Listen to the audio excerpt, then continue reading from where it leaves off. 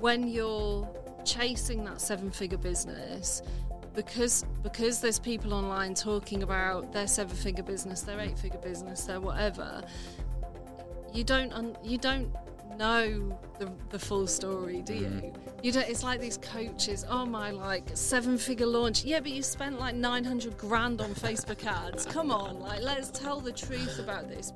And on this episode, I am blessed to be joined by the one and only Amanda Perry. Amanda is an exited founder. She is an ADHD coach and the founder of the Founder Brain community. Amanda, thank you so much for coming on the show. Thank you so much for having me. I feel, honoured. It's nice to get out of Sheffield for the day as well. Yeah, amazing. Really appreciate you coming down. And as I said on your podcast the other day, every time I'm scrolling through Instagram and I just see an ADHD meme, which makes me feel incredibly seen and sure that someone is tracking me, it's always coming from your account. And I love seeing all the content that you post on there. Oh, thank you, Roy. Thanks so much. So just going straight into something we just mentioned, medication, because I know there's the shortage at the moment and there's lots of people having serious issues with it right now. And it's, for me, ADHD is no longer a taboo at all to be discussed. And I think it's something which, you know, we are very, very open about and talk lots about. But for some reason, medication is still at times a bit of a touchy subject. Yeah. So what's your view on that? Why is that the case? And what's your journey with ADHD and medication?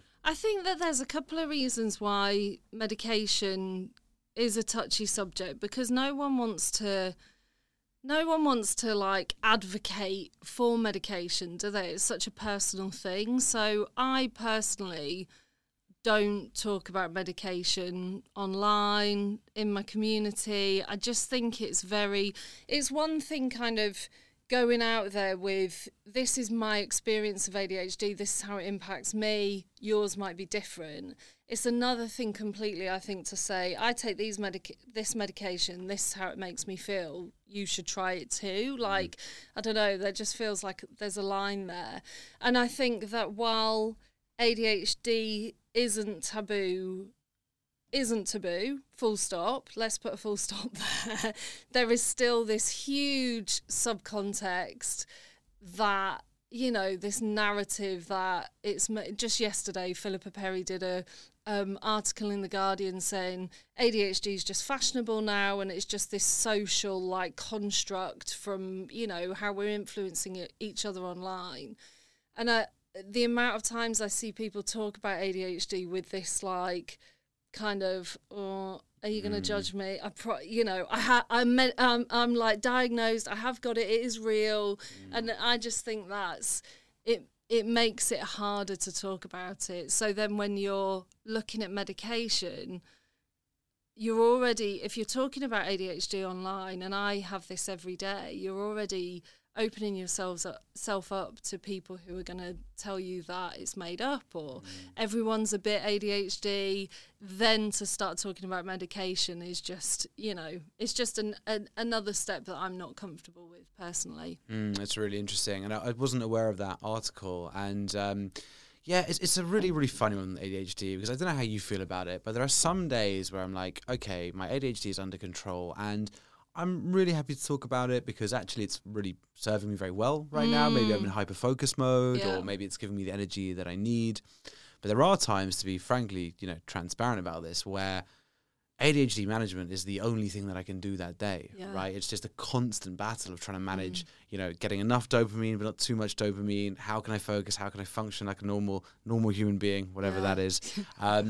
And I think you're right. That is why people may be a little hesitant to disclose that. But for anyone listening who is feeling like, well, I'm not sure if I should be talking about this. Maybe I'm a bit concerned my employer is going to see me differently. It might, you know, hold me back from some opportunities at work, for example. Lots of things that I think people with ADHD will resonate with. What do you say to them? It's so difficult, isn't it? I mean, someone literally messaged me on Instagram this morning and said, I've got my appraisal this afternoon. Should I tell my boss? And I was like, I mean, I can't tell you that off a message. I would need some more context. But the short answer is, if they're supportive and you think that telling them will be a positive thing, then yeah, absolutely. If they're not, then find another job. Like that's the top and bottom, isn't it?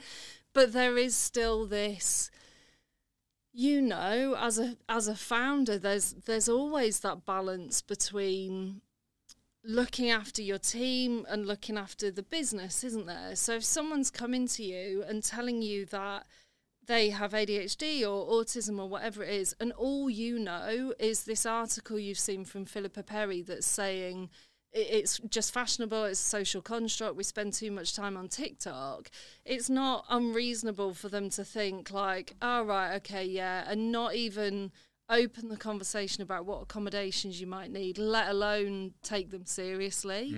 So I just think we're living in a really difficult time where it's so...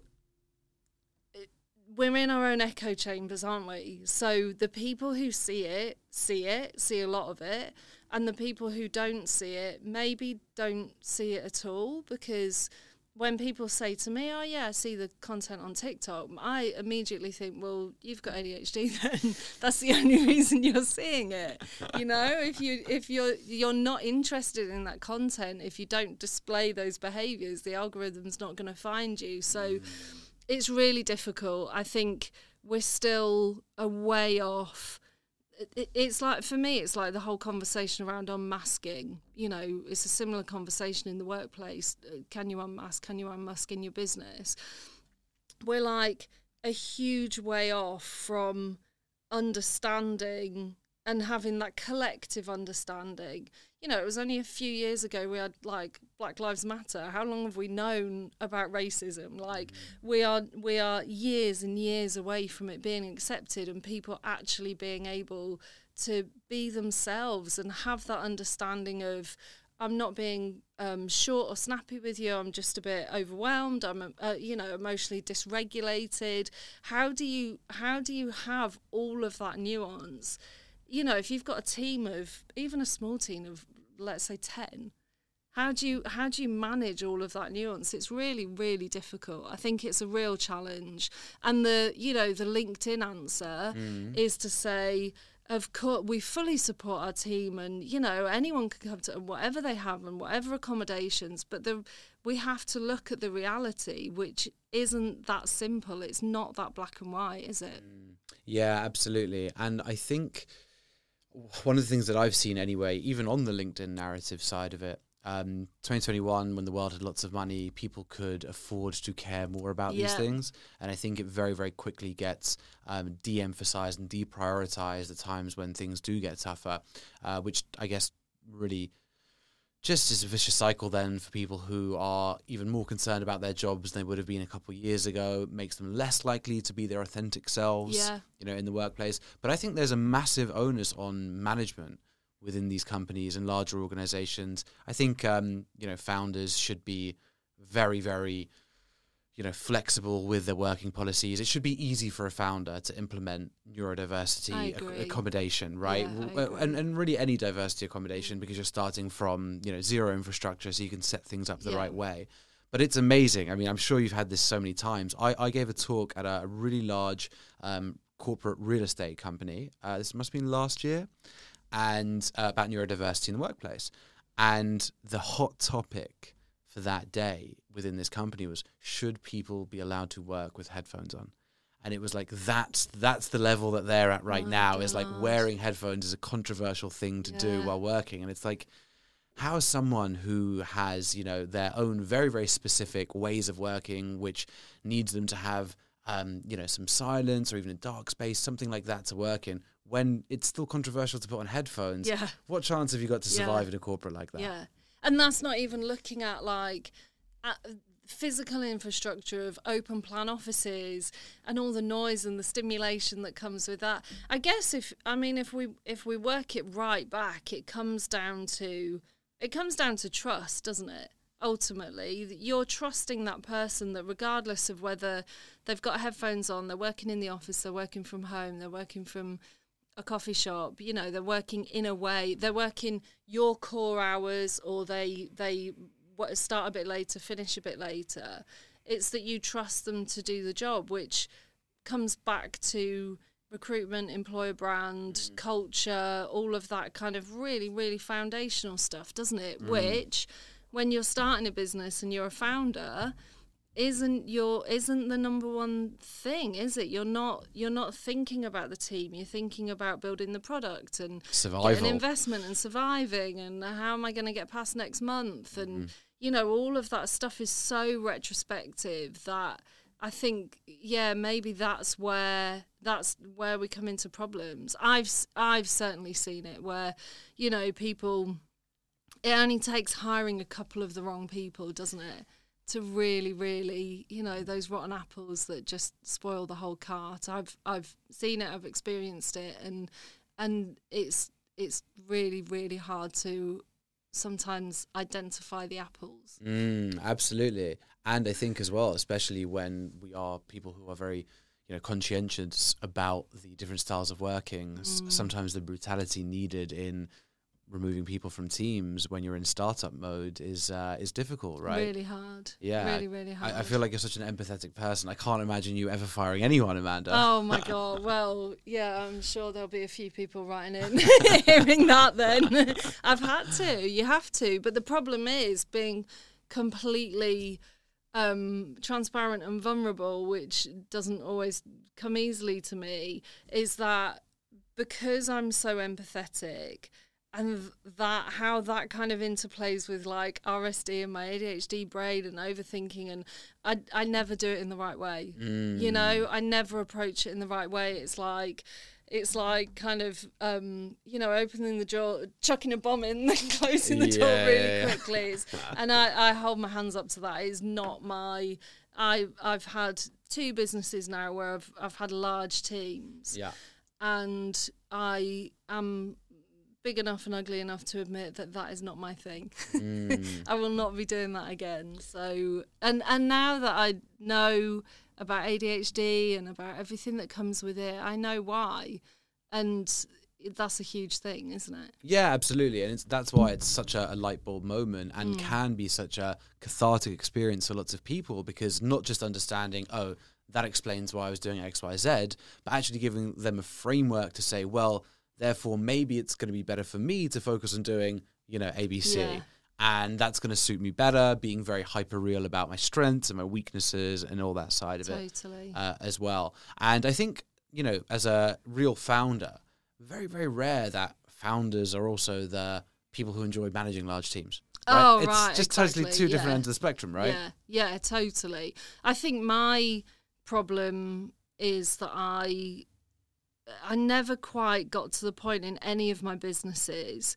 It was always like me, everyone else. I never quite got to the point where I could effectively implement a middle management, and I always tried, but that was the real difficulty for me. Just that people management. I always say, if I could just employ mind readers. And my poor husband, I don't know how he lives with me, because he's like trying to ask me something, and I'm like, what? How don't you know that? I don't know it. I had to find it out. And that's kind of the frustration. I think we're often, I think we can easily fall into some kind of martyr behaviour because our brains generally work quickly. We've I'm always telling people it's a no-brainer, and my friend who did the strengths actually said to me, it's a no-brainer to you, but they haven't got there yet. You're trying to tell them that this thing that takes them from here to here is a no-brainer, but they're still here. So there's a lot of that, isn't there? There's a lot of us being able to do 10 times the work in a day as some people. And that can often lead to that feeling of like, why am I doing everything? Yeah, 100%. And it's really, really interesting, because I always felt that there was a massive link between ADHD and anxiety, for me anyway. And a lot of the symptoms of ADHD presented like the symptoms of anxiety for me, getting flustered when having to calculate lots of different things, or for example, timing of getting from one place to another, and like, oh God, if I've got to be there at 11, then I need to wake up at 3, and if I leave there, I need to put my shirt here, and my shoes will be by the door. Like, it's just, constantly trying to calculate and prepare for any outcome, which maybe it was maybe trying to manage the ADHD, because I know if I don't meticulously plan for it, then it won't happen. Maybe it's an anxiety response thing. But one question I have for you, and this is taking it to a bit of a different level. Where does ADHD come from? What is ADHD? Is it something that we're born with? Is it something that develops over time? You know, what is your view around that? Because, I read something very recently about ADHD being potentially trauma response induced as well. I mean, there's so much interesting theory around where it comes from. What do you think? I think that's the two theories, isn't it? That I think it's Gabor Mate that has the trauma theory, trauma in childhood. I personally, so when I got diagnosed, my sister got diagnosed, and my mum did at the same time. And so for me, there's no question that it's genetic. And I've seen, the people that I speak to who only get to their diagnosis because they're researching it for their child, and the complexity and the kind of guilt associated with that is just crazy. But for me, there's no doubt that it's genetic. Whether something can happen, something trauma related to kind of rewire your brain, which we know is possible, whether that can also trigger ADHD, I don't know. For me, and in my case, it's genetic. And it's a bit like, it's like anything, isn't it? We say, well, why has it suddenly appeared? But I think back to my nan, my grandparents that I remember, and I can identify which one of them was neurodivergent and where it's come from. And, just because it wasn't recognised doesn't mean that it wasn't a thing. For it's sure. like anything, isn't it? You think of the witches that they burn at the stake. They were probably just women with ADHD, they were a bit mad. That's how it works, isn't it? We understand more about medicine. They create these models, this collection of symptoms that they give a name to, a terrible name, by the way. I don't know about you, but I have never lacked attention ever in my life. I have too much, if anything. So I have no doubt that it comes from genetics. What do you think? What's your thoughts on it? Super interesting. Thank you so much for that there. And actually, I think you're 100% right on the almost misclassification of ADHD. I think we're not far away from there being, ADHD type 1, type 2, and there being and there needs to be a much further breakdown, right? Because it does feel, or at least the general understanding of it feels very, very broad. And because it is people talk about the, autism spectrum. I believe ADHD is a spectrum as well. Yeah, 100%. I think some people have, milder symptoms of it. Some people have extreme symptoms of it. So I think there does need to be better classification in order to have more meaningful response, more meaningful treatment for it as well. It's a really interesting, the trauma response one. There's a lot that is congruent with trauma response within ADHD symptoms. For example, the need to calculate quickly. Yeah. Right? That hypervigilance and the... Exactly. So I think there is a lot of overlap. And also it's really interesting. There was a study done, I want to say Johns Hopkins, somewhere in the US, about the intergenerational impact on neurological pathways from trauma. So they were basically half drowning mice, which sounds pretty. So probably makes it a good study then. So they're sort of half drowning mice, and they could see that the neurological impacts of that trauma was then carried down into 3 generations. Right, yeah. Right, so it is a really interesting one. Yeah. Impossible to say, though, right? Impossible for us to understand, actually, the reality of it. Yeah, and I think that, there's just so much at the moment, isn't there? We're learning so much about it so quickly. And I think that's why I have this... I don't know, I kind of had a bit of an ick recently with doing ADHD content, because I just feel this, I'm really sick of the whole I've lost my keys kind of content. And brilliant, you're going to get huge reach and loads of engagement and your account will grow really fast, which is actually what happened to mine. And all that happened then was that it led to complete burnout. I didn't want to post anything, didn't want to create anything, didn't want to ever talk about ADHD again in my life. And then I'm I've just built this business around ADHD, and now I've done the most ADHD thing, and I don't want to talk about it ever again. But it's not that. It's the nuance of it that really, really fascinates me. For me, it's the crossover with business, but also the nuance in other people's areas, how, marginalised communities don't get diagnosed and it just gets completely overlooked, and where ADHD does overlap with autism, and a whole other conversation. But I think that's a really difficult area online as well. I recognise a lot of autistic traits, but I very much doubt I would meet criteria of a diagnosis. I mean, maybe I would, but talking about that online is really, really difficult, because you have people who are, I'm autistic, I'm ADHD, I'm ADHD, as they call it when people have both. Oh, right, okay. So I think, even that we've the neurodivergent community, I think, have created a bit of a them and us thing. And I think maybe that's one of the problems with social media, that people want to identify with something so much that it does create a them and us between, the neurodivergences. So you're either autistic or ADHD, and we're going to argue about what the symptoms are. Or the bigger them and us is, neurodivergence versus neurotypicals, like them.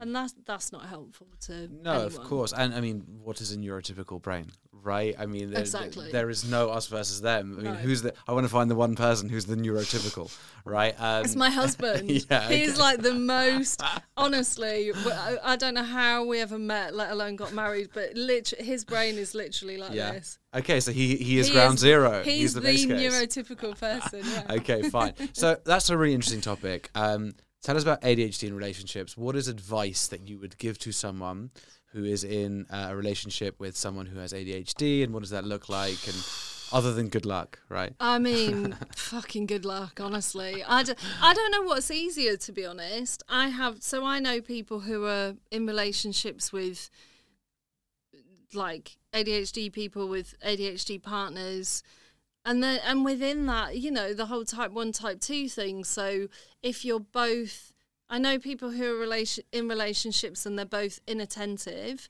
and that definitely brings its own issues in a relationship, because stuff just doesn't get done.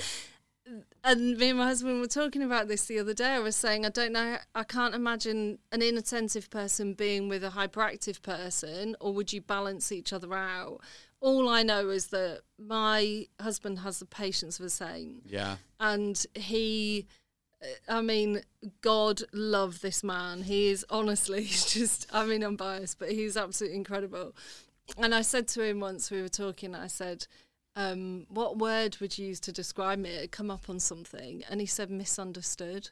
And that it's just like those things where, like, he sees beyond the me snapping and mood dysregulation and things that are really, really difficult for people to deal with. And I know that, when I'm in that moment, all I'm thinking about is trying to regulate myself.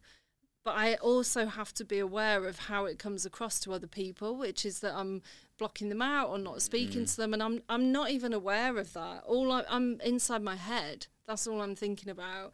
And he's just learnt to kind of understand that and know that he knows when I need space. He knows, and it's a lot to ask of someone. It's not easy. Yeah, absolutely. But it's amazing that that there is that understanding there, because you're right. Sometimes these things do present as being uninterested or being difficult. But yeah, you're right. It's that constant need to just manage the ADHD, right? Yeah, that's why it's exhausting, isn't it? Because we have this, like, we're managing our external world, we're managing our internal world, and then we're trying to manage the kind of Venn diagram bit in the middle where the two clash and where other people are impacted. And it's we can really easily kind of think ourselves round into a spin, can't we? Yeah, definitely. And I think it's one of the reasons why so many people with ADHD go down the entrepreneurial route, because for me, anyway, with ADHD, my worst fear is the to-do list runs out.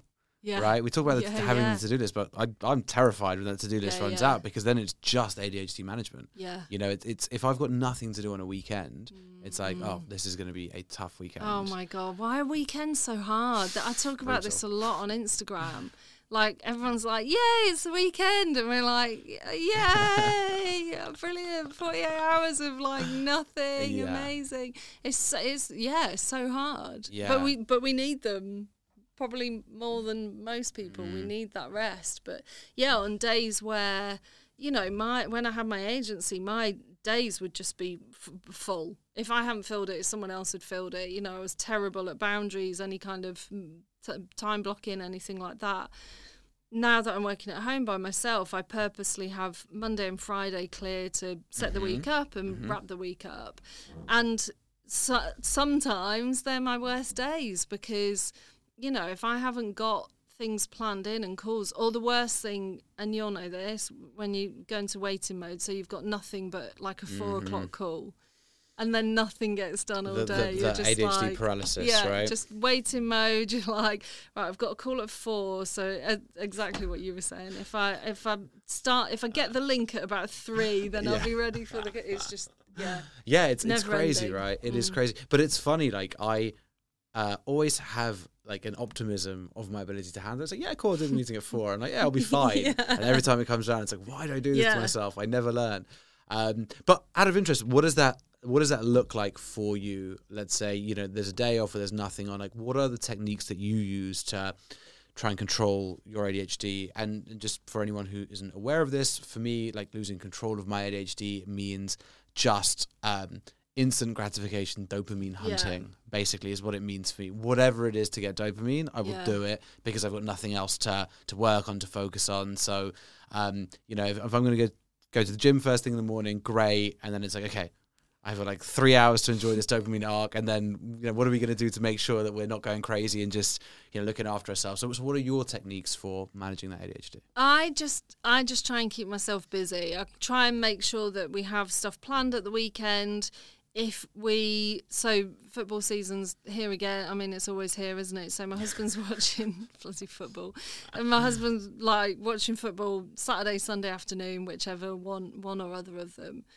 And it's kind of embarrassing to admit this, and I've never really thought that I'm just filling the time, but I look forward to that time because I can just sit and get some work done, you know. But in a like. At the weekend when I've got no emails coming in, no one's calling me, there's no kind of demand from the outside world, I can just sit and work on something I really want to work on. So I guess even those down times, I'm just keeping myself busy. But yeah, there's a lot of, you know, the whole dopamine chasing is the reason that we're a bunch of addicts, isn't it? We're just addicted to whether it's good stuff or bad stuff. I quit drinking in February. Haven't had a drink since then, and Congrats. Thank you. It was I want to say it was never an issue, but it was an issue enough for me that, you know, when I'd have a few glasses of wine on a Friday, I'd just feel really anxious and crap on a Saturday, and it got to the point I thought I'm just not enjoying it at all. So yeah, bit the bullet. How's that been? Yeah, it's been great. Like, I don't really miss it. I'm not someone who's you know, I'm sober and kind of evangelical about it. If I wanted a glass of wine or a glass of champagne, the problem is, I don't know why I said champagne then. Why not? Good choice. Who do I think I am? The reality is I can't have one. Yeah. And that's the problem, because you have that, I mean, the dopamine impact of alcohol is just like basically the same as cocaine, isn't it? So you're just off the charts. Right. And then the next one not so much, and then, you know, I'm terrible for that, so I'm better to be nothing than all. Yeah, absolutely. But yeah, definitely dopamine chasing, scrolling social, eating crap, you know, it really has to be managed. And I wonder if it's one of the benefits of being diagnosed younger like you were. and kind of going through that, it's still only been 3 years for me, which is longer than a lot of people, but it's still a relatively short amount of time. Huge, absolutely. I mean, I would say it took 10 years for me to really get my head around it, and that was at 15 years old, let alone unpacking a lifetime of ADHD. And a lifetime of, I read this thing recently that just blew my mind. And it was about how when we're for people who are late diagnosed, we've lived our lives unconsciously or subconsciously building these systems and constructs around us. And for a lot of us, that looks like chasing drama and chasing adrenaline and keeping our brain, and our nervous system on fire and flooded with cortisol and adrenaline. And for me, it was the weekend that the Russell Brand stuff came out. And normally with something like that, I'd be all over it. I'd be like, oh my, on Twitter, who is it? Like, what's the program about? And then following it. And I tried to really observe it because I really, really recognised that pattern in me, that pattern of, chasing breaking news and being like chronically online and knowing everything that's going on online and being in my friends' dramas and creating my own dramas. And I just tried to kind of observe it, and it was really interesting to observe how reading the breaking news and the headlines was kind of firing my body up. So, I mean, even addiction in the way that we don't even know we're doing it, because how can we until we know that it's ADHD? You can't look back and realise that we were just trying to keep our brains stimulated in the same way we were doing, 5 pills and when your mates are just doing 1 in the club and, having 3 bottles of wine and not wanting to go to bed. It's excess, isn't it? And it's ridiculous. Yeah. But when you know why, you can apply a bit of self-compassion, I think. Love that. And that's such an amazing way of breaking it down. And again, feel so incredibly seen by you. But it's so true. And I think one of the things I noticed with being a founder is one of the times where I've got my ADHD most under control is actually like during fundraising, for example, because then it's like you're on the biggest hunt, right? Yes.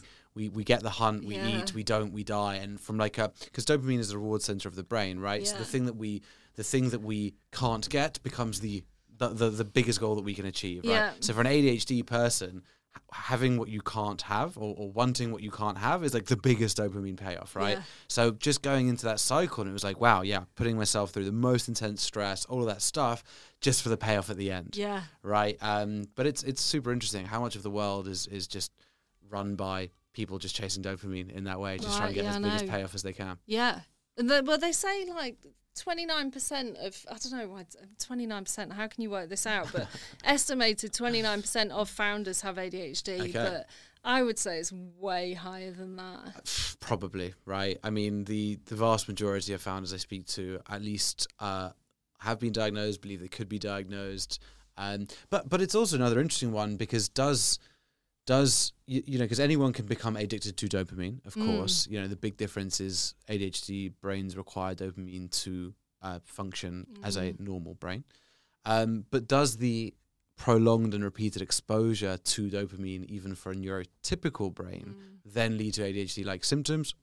Who knows? Yeah. No, it's fascinating. There's another stat about, they estimate 75% of prisoners, like prisoners in male prisons, are diagnosed or undiagnosed ADHD, and I think there's such a fork in the road, isn't there? And you'll know this more than me as a boy being diagnosed. There's such a fork in the road of, are you just written off as a naughty kid that's like ignored and forgotten, or are you taken down the route of going to see medicals, getting diagnosed, getting the support that you need? And I guess a lot of that's down to family structures and the support you have around you, but it's a real roll of the dice, isn't it? I was on the cusp of being kicked out of school, right? Yeah. And it was literally at that fork in the road, and managed to get support, got the medication, which got me through the rest of school, because it was literally at that point. Yeah. Proper sliding doors moment. Proper sliding doors moment. Aren't they all? Aren't they all, right? Yeah. Okay, got 5 questions that I ask everyone. Hit me. The first one for you is, what's the single biggest risk you've ever taken, and what was the outcome? Single biggest risk I've taken was probably, I mean, I've got a lot to choose from. It was probably handing my notice into my corporate job at BT on the day that they were queuing around the block at Northern Rock to take all their money out of the bank because the world was just about to collapse. So literally the day I went in to, hand in my notice to start my first business, it was on the news, and I was like, oh, this is weird, isn't it? What's all this going on? 2007, what's going on here? And I didn't really understand the implication of it, but I just kind of thought, I'll work it out. I'll be all right. So that was the risk. Did it pay? What was the rest of the question? Did it pay off? Yeah, what happened? I ended up bankrupt. Okay, all right. But I ended up bankrupt like 7 years later. Fine. So, that decision in and of itself, or that risk in and of itself, was the right thing to do. It was the following years that, again, applying my ADHD filter to it, answers everything that happened, but it's always unfortunate. There's always collateral damage along the way, isn't there? And what was that business at the time? It was a cupcake business. That was a cupcake business, right? Okay, yeah. We're doing $1 million a year on cupcakes. Wow. I had like 7 shops, between about 70 staff. $1 million a year on like £2.50 cupcakes. Amazing. Yeah, that's a lot of volume. It was crazy. It was really crazy, and it was kind of before its time as well. It was, there was a couple of companies in London doing it, but it was kind of that we like straddled that line between being a cupcake company and almost like a marketing company, like a lot of events and experiential things and working with brands and stuff like that. But it was a wild and traumatic ride, and the wheels well and truly came off, and I ended up bankrupt, and there was a lot of collateral damage, a lot of people that were out of pocket from it. Yeah, really tough. And how was that experience of, being at that point, pulling yourself back out of it? A lot of people go through that and they're like, cool, done with entrepreneurialism, not for me, not worth the risk. What was that like? And amazing to see, you go back again and have great outcomes. I think that's all you can. What are you going to do? I remember at the time my dad saying, are you going to get a job now? Please, you are going to get a job now. And it just wasn't really an option. It never felt like an option. I just feel, we joke, don't we, about being completely unemployable, and I really am. I'm incredibly demand avoidant.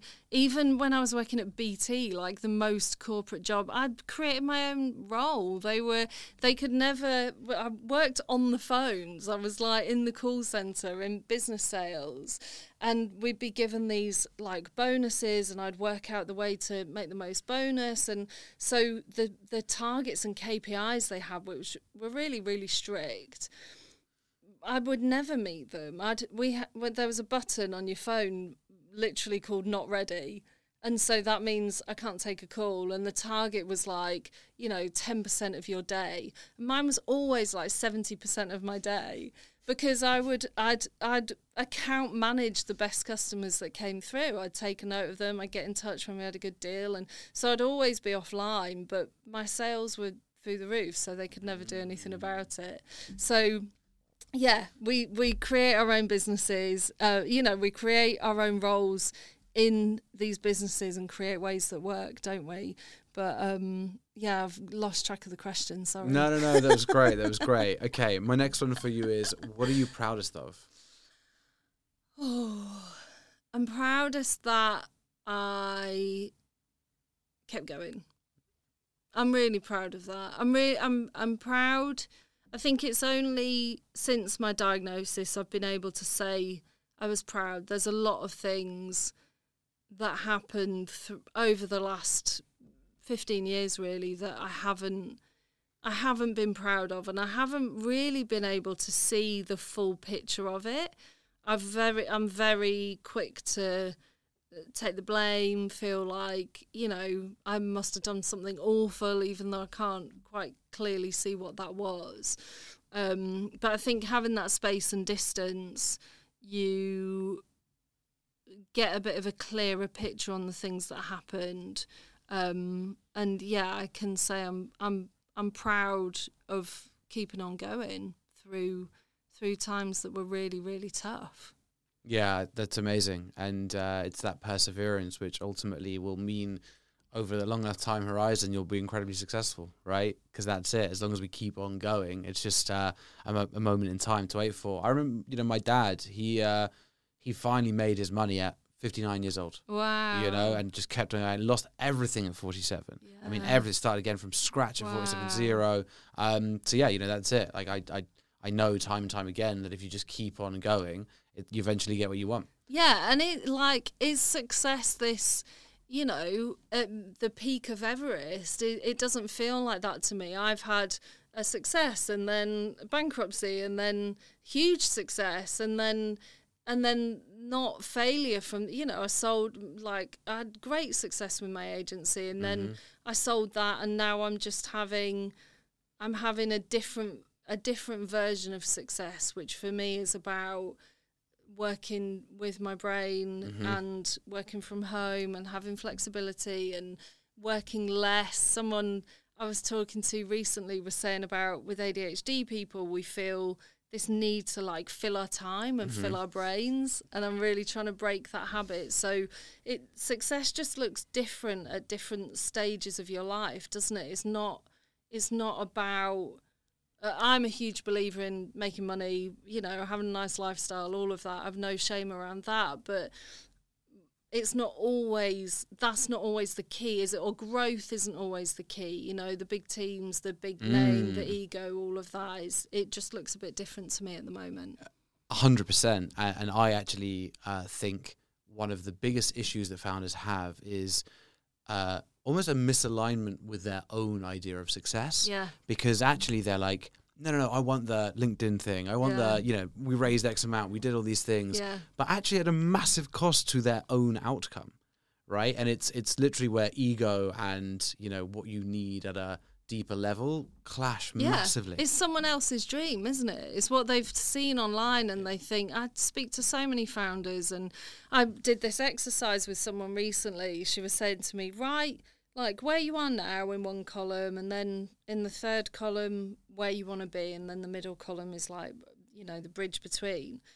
And I was writing in the third column, and I could sort of feel myself getting into this very masculine hustle energy. And I was like, I want to write my book, and I want to be on TV, and I want to be known for this. And I kind of sat back and I thought, oh, actually, that's what I think. Do I actually want that? Because that's going to mean being out of the house a lot and traveling and, and being very, very exposed to RSD stuff, being online more and being more vulnerable there. And it didn't take me long to realise that that's actually not what I want at all. But it's scary how we just jump into that and kind of embody that for a while, don't we? 100%. Another thing that I'm so grateful for, and it sounds like it's the same for you, but tell me otherwise, is, because you achieved 7-figure business so early on, right? There are people who will, be in a corporate career till 40 years old, and in the back of their mind be like, oh, my dream is to build a 7-figure business, for example. And then it could take them to 60 years old to reaching that, and then realizing oh, wait, it's not about building a 7-figure business, right? Yeah. Having that early and then being able to see, well, actually, that's not necessarily going to be fulfilling, and there is much more to life than just building towards commercial. And don't get me wrong, love the lifestyle, everything else, but that realization, and I think it does allow you to start exploring new pathways in life to say, well, now that I realize these things don't matter, what really does matter to me? Totally. And as we both know, when you're chasing that 7-figure business, because there's people online talking about their 7-figure business, their 8-figure business, their whatever, you don't know the full story, do you? You don't. It's like these coaches. Oh my, like 7-figure launch. Yeah, but you spent like 900 grand on Facebook ads. Come on, like let's tell the truth about this, because there's if we're gonna like tout this authenticity and transparency and stuff, we can't be out there just talking about, even with investment, people do it with investment all the time, don't they? We got this investment. Yeah, but how much have you given away? Yeah, and also what's revenue? Exactly. Because that's not the end goal, right? And what do you want? Yeah. Like, what do you want? It's not just about having this story, this like CV, LinkedIn CV that looks perfect when people are scrolling the feed. I think we've really conflated like success with what looks good online, haven't we? 100%. We didn't even announce the last Connected fundraise, just because we were like, we don't need to. No, it's an internal thing. It's just an internal thing, and also it's not a marker of success for us, right?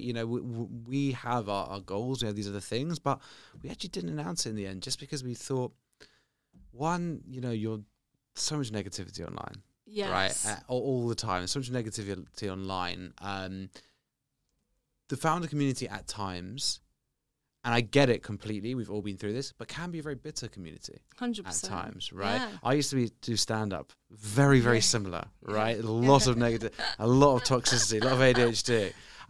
Very, very similar. Like, people don't like it when, they see people who they used to struggle alongside start to do well. Yeah. Which is a shame. It is a shame, but I think it's the same in anything, isn't it? It's really sad to see it, but yeah, I said to you before, there's just too much dick energy, isn't there, in like the founder space, particularly male founders, and I think, and also, getting investment. Not only is it increasingly harder to get it, unless you use an amazing platform like Connected, but it's not like all it's cracked up to be, is it? Yeah. You're then managing, as you say, like these investors, and I've made some terrible investments, and it's really easy to go into it as like, oh yeah, I'll put a bit of cash in there, that'll be fun, and without understanding the level of like management that relationship takes, as we've discussed before, to really see the success that you want. So I think there can be some naivety on both sides, can't there? 100%. All right, my last one for you is 15-year-old Amanda walks in the room right now. What are you going to tell her? Oh, do you know what? This question makes me so emotional, because I've been so awful to myself my whole life. It just, whenever people talk about inner child stuff, it just makes me really emotional, because I think that when you grow up in the 80s and 90s, in a time where, the world's it felt like the world was opening up. There was so much available to us, and there was so much opportunity, and friends were going off to uni, and not at 15, but around that time, and doing really well in school, and I had so much internal angst, anger, confusion. Like, I just didn't know what it was, and to think that it took me until I was 42 to get my answer is just really, really sad. So I think I'd just give her a big hug. Amazing. Amanda, where can people find you? Instagram at Amanda Perry. LinkedIn is at Amanda Perry UK, I think. Or join the Founder Brain community on Facebook if you are an ADHD founder, visionary or leader. Amanda, you're an absolute legend. Thank you so much for coming on the show. Thank you so much for having me. I loved it.